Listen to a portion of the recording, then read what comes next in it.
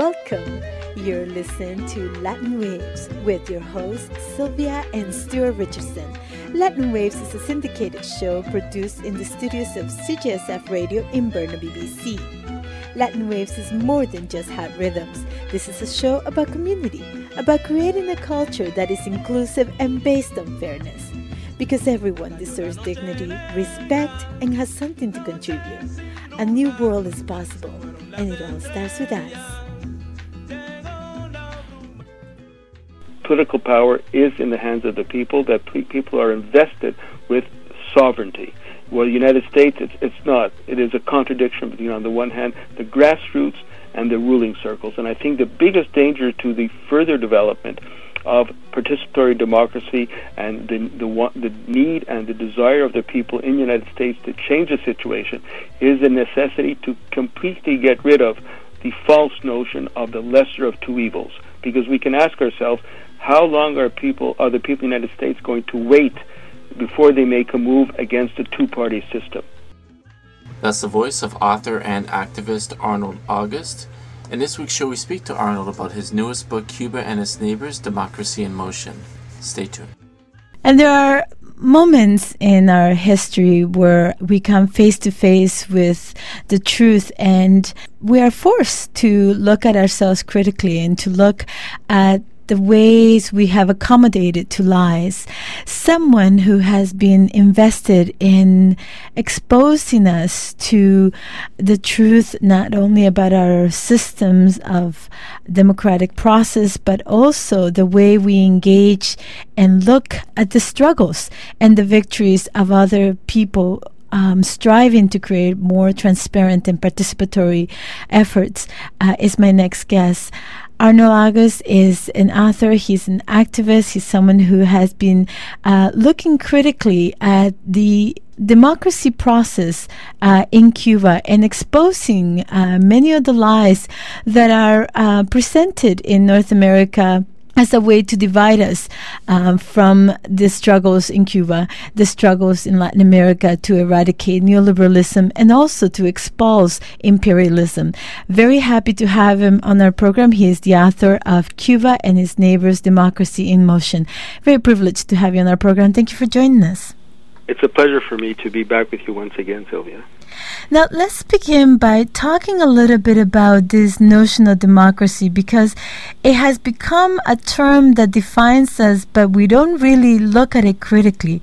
What does it mean, and how do you define it in your book? And what are the differences between democracy as it is practiced in North America or in the American system and democracy as it is envisioned in places like Cuba? In fact, you're right. The term democracy is a very loaded term. In fact, I don't really define democracy in a definitive way in my book. The goal is to bring readers through different experiences of democracy, different versions of democracy, starting with the United States type of democracy and then moving on to Venezuela, Bolivia, Ecuador, and finally Cuba, which has a very specific importance for this book.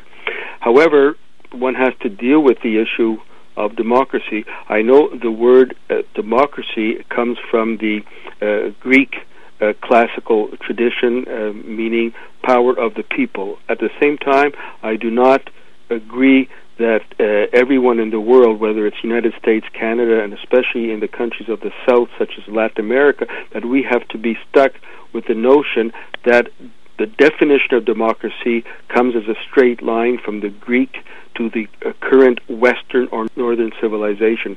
On the contrary, I challenge that, because there are other ways in which other peoples have experienced the question of power of the people, of political power. For example, the indigenous people in Latin America and North America, they have their own tradition of political power on how to organize their society and the role of the people in participating in this society. At the same time, as you notice in the very title of my book, I have the word democracy, but as I explain, I use it more as a catch-all phrase, for want of a better term, because everyone uses the word democracy now. While I do not define democracy definitively, I do deal with it throughout the book. so that people can, in a sense, reach their own conclusions. I do, however, point to one feature of democracy in the very large sense of the term as being important, and that is the participatory democracy. Democracy without participation doesn't really make sense to me, irrespective of the system in which it is being practiced, whether it's United States, Cuba, or Venezuela. And so I deal with, that's a common thread throughout the book, participatory democracy. But as I mentioned in the beginning of this interview, I do not define it definitively because I see democracy as a process, an ongoing process. People learn from the process, they build on that process, and they build a democracy according to their own views. So to define democracy or even participatory democracy prematurely will, I believe, interfere with what is going on in the world today. That is, irrespective of the system, people are searching for a participatory democracy in which people have real effective power. I'm so glad that you make that point quite clear, because I think the minute we define something or say this is the truth, and the truth becomes this rigid object, that doesn't allow us ways to move or to even imagine new ways of being. And in many ways, as you rightly point out, worldwide we are seeing multiple expressions of people's struggles to liberate themselves from imperialism, from notions of economic development that impoverish not only the land but the people and their political systems. Your book is titled Cuba and Its Neighbors. Can you talk a little bit about the legacy of the Cuban people and their struggle in this democratic process that they have engaged? The example of Cuba is quite interesting for people all over the world.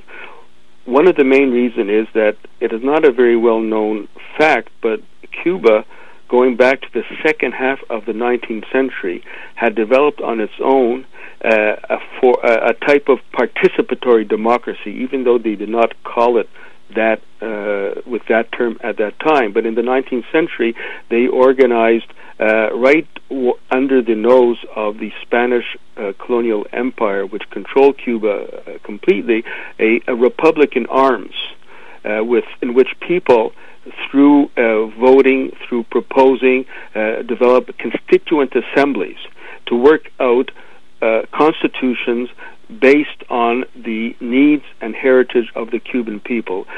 People completely participated in these constituent assemblies, resulting in 4 different constitutions in the second half of the 19th century.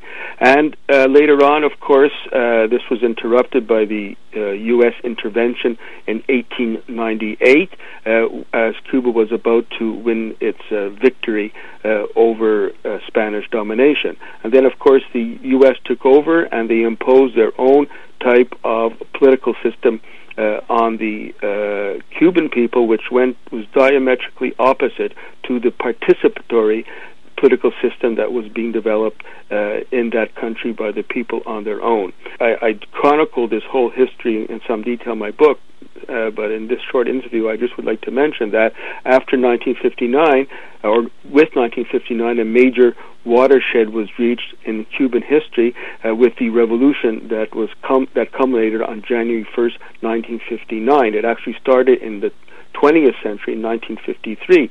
January 1st, 1959 symbolizes or really reflects the fact that for the first time in the history of the Cuban people, they had political power in their hands.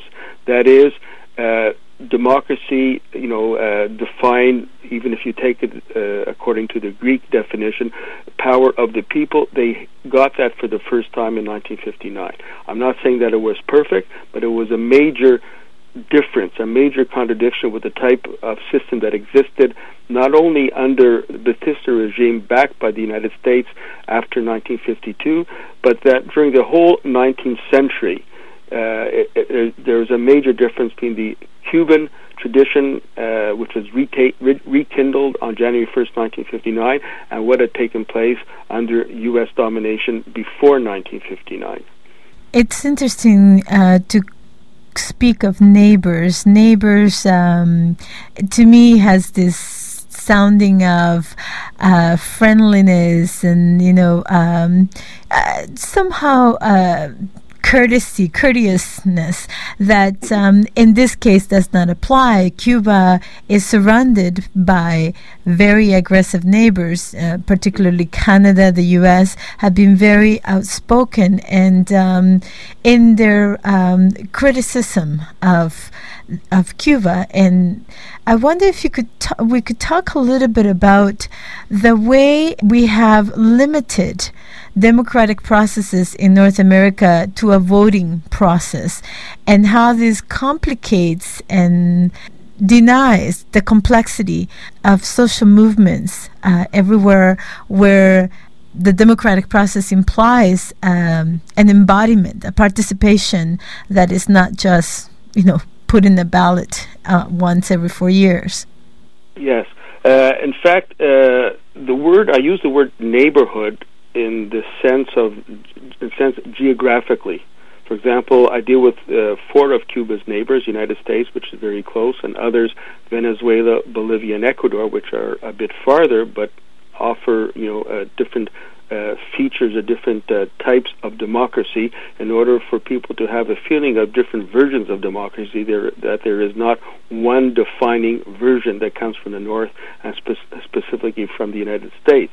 The first version that I deal with is the American version from the United States. I don't really deal with Canada as such. I deal with the United States as the main version of a different type of democracy. Firstly, I think it's important to take into account that it is not enough to say that, on the one hand, the American democracy is very good, it's the best in the world, and it has to be imposed on all countries in the world by one way or the other, even by war.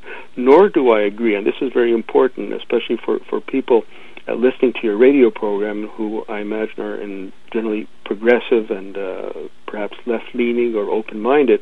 I don't think it is enough to say that, American democracy, it's a bourgeois democracy, it's run by the wealthy and all that. Of course, this is true, but it's not enough to assert that.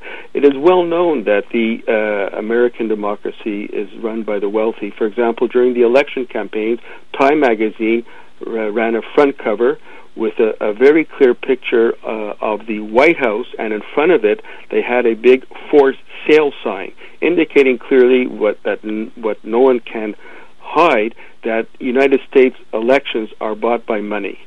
But it's not enough to say that. Everyone knows that those who are in power in the United States are capitalists or are directly linked to the ruling circle. But it is important, I think, based on not only what my view is, but on reviews and praise from academics in the United States and other countries, I go into the nature of democracy in the United States. How does it actually operate? For example, it is well known that the United States is going through a major economic crisis, a recession. Everyone knows that. Can we just simply deduce from that the political system in the United States is also in crisis? I personally, based on my investigation as documented in my book, believe that the American political system, unfortunately, is not in crisis. It's working very well. And this is, I think my contribution is the following with regards to democracy in the United States. That version is that I go into the whole history of U.S. For example, the word, people from the left are often attracted by the word liberalism, or even consider themselves liberals, which is very good. But what is the actual nature of liberalism in the United States? Where does it come from at the end of the 18th century and the 19th century? I clearly point this out, that it's directly related to the notion of the liberty or the freedom of the people to accumulate wealth at the expense of the vast majority of the people. And of course, this only applies to some very privileged people who are able to do that. And so this is how I deal with it. What I think is important in my chapter on democracy in the United States is that I take the case study of Obama. There's a lot of things said about U.S. democracy, it's a bourgeois democracy, or works or doesn't work, but how did he actually come into power? Why was he supported by an important section of the ruling circles in the United States? And so in order to carry this analysis through, I looked at it in an open-minded manner, and I read all of his main works, of Obama's main works, from his first book in 2004 to his second book in 2008 to his main pre-candidate speeches before the first mandate, during the first mandate election campaign, during the second election campaign. And my findings, which I document in detail, is that despite what some liberal-thinking people might consider, or even some left-leaning people might consider, Obama, as he went through his personal life, rejected all progressive notions with regards to international affairs, with regards to domestic affairs, etc.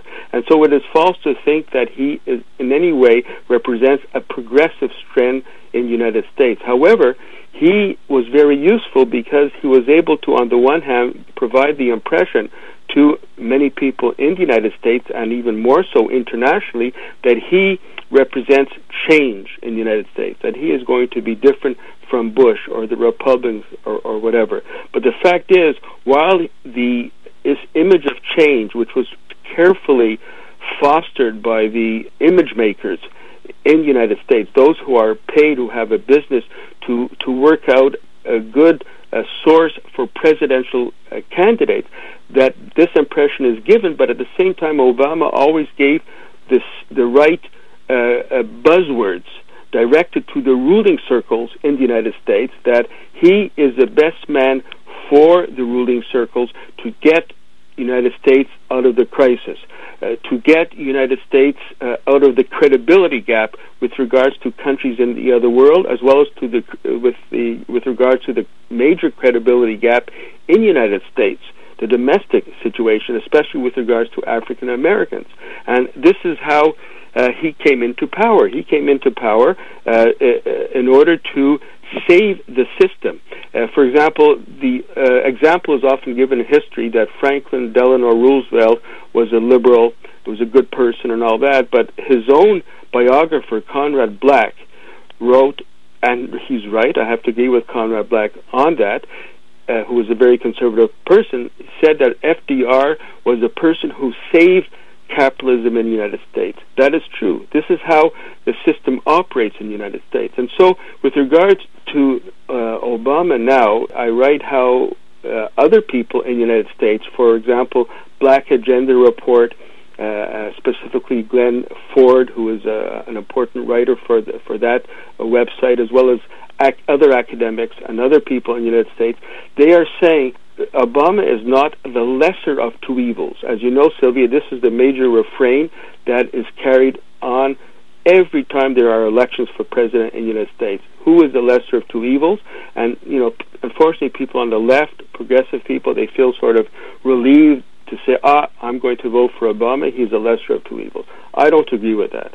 I agree with Black Agenda Report and other people in the United States who are saying that Obama is the most effective of the two evils.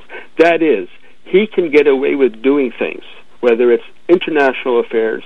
For example, there are more wars going on since Obama came into power than was the situation under Bush. He can get away with it because of this aura of change that was fabricated around his personality, around his being. This is, I think, an important point. He has been more effective of the two evils in maintaining a hold on the domestic situation. For example, once he came into power, he basically made what is known as the post-racial society speech for the United States. In other words, there's no such thing as racial discrimination, racial division in the United States. This is false. But as a result of that, he unfortunately was able to anesthetize, or sort of put to sleep, in a manner of speaking, an important section of the African American population in the United States, based on this illusion. Well, we have an African American in the White House as president. We don't want to rock the boat. We're okay. And this is, in my view, extremely dangerous. And that's why I have a great deal of respect for the African American writers, intellectuals, and others who are not African American but are living in the United States, who point out the real nature of Obama as being the most effective of the two evils, and not the lesser of the two evils. For example, I can give you one example. As you know, Sylvia, you mentioned the issue of grassroots movement. For example, in the United States, there was the Occupy movement that took place a couple of years ago, and it's still going on in various cities in the United States. And of course, the main, and not in all cities, because it's not a homogeneous movement, in most of the cities, or many of the cities, the main force of that Occupy movement were mainly students, youth, other people, mainly, as we say, non-African American. But I would ask you, and I ask your listeners to think, what would happen if the African American population in the United States, which in my view has the most revolutionary, progressive tradition in the United States, if it had joined with the Occupy movement and aimed at the ruling circles, the situation in the United States would be completely different now. This is not to say it cannot happen in the future, but this is how Obama was able to keep a hold or a lid on the boiling pot in the United States. I'm so glad that you make that connection, that the whole imply legitimacy that the elections can have do not in any way advance democratic process. Rather, the process of democratization of creating inclusive and participatory spaces, it comes to fruition when people are able to come together and see beyond those masks of illusion that change has occurred simply by changing the color of skin of the person that is put in charge. Here in Vancouver, we just had an election in British Columbia, and of course, the major issues of health, the level of poverty that this province is in, was not even touched, and most of the commercial media reported on the personality of the one, the candidates running, who's the most charismatic, and how was their performance, and it was the whole theater of the political sphere is constantly being diminished to just that, a series of performances, and who can perform best, and then of course who will be the most effective evil. In this case, we have a government that calls itself liberal but is more conservative than the conservatives themselves, Mm-hmm. And so this is an important lesson for us. But what I want to ask you, and we only have a few minutes left, how do we then, as a society, bring together, these lessons that we learn sometimes through very difficult battles and losses, and create participatory efforts that can transcend those issues of race, which is being, entrenched by the political system and by the many ways in which we're educated in the society, and also overcome the issue of class, because that's another problem that we face, right? Workers do not identify with academics, and academics don't see themselves as workers. So there's a problem there. Even though we're both workers, we're not coming together. How do we learn from the examples of the Venezuela and the Cuban Revolution, and perhaps apply some of those lessons to our learning process? Yes, I'm happy that you raised the other examples, such as Cuba, Venezuela, comparing it to United States. In the United States, as I mentioned in my book, throughout, the main common thread is participatory democracy. So people might say, well, do you really think that the United States has a participatory democracy? No. In fact, I give full details how it's based on exclusion and racism right from day one in the 18th century. But the point is, in the United States, participatory democracy is and can only take place from the bottom up against the ruling circles, against the so-called two-party system. Every time there's elections, you mentioned, whether it's in Canada, BC, or United States, we're bombarded with this notion there's left versus right amongst the ruling circles, conservatives versus liberals, Republicans versus Democrats, etc. But they're basically the same thing. It's just the same system changing faces.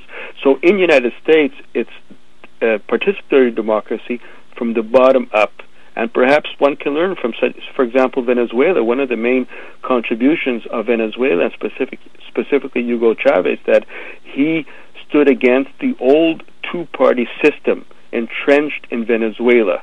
And when he won the elections in 1998, it was against the two-party system, and it was quite amazing that he actually won it through elections. And since then, Venezuela has been able to advance because they have opposed the two-party system in Venezuela. Perhaps this is can give us an indication of how to go in the United States and Canada, but of course the conditions are different in each country. But in my view, participatory democracy in the United States has to be from the bottom up against the political system in that country, which is based on excluding people.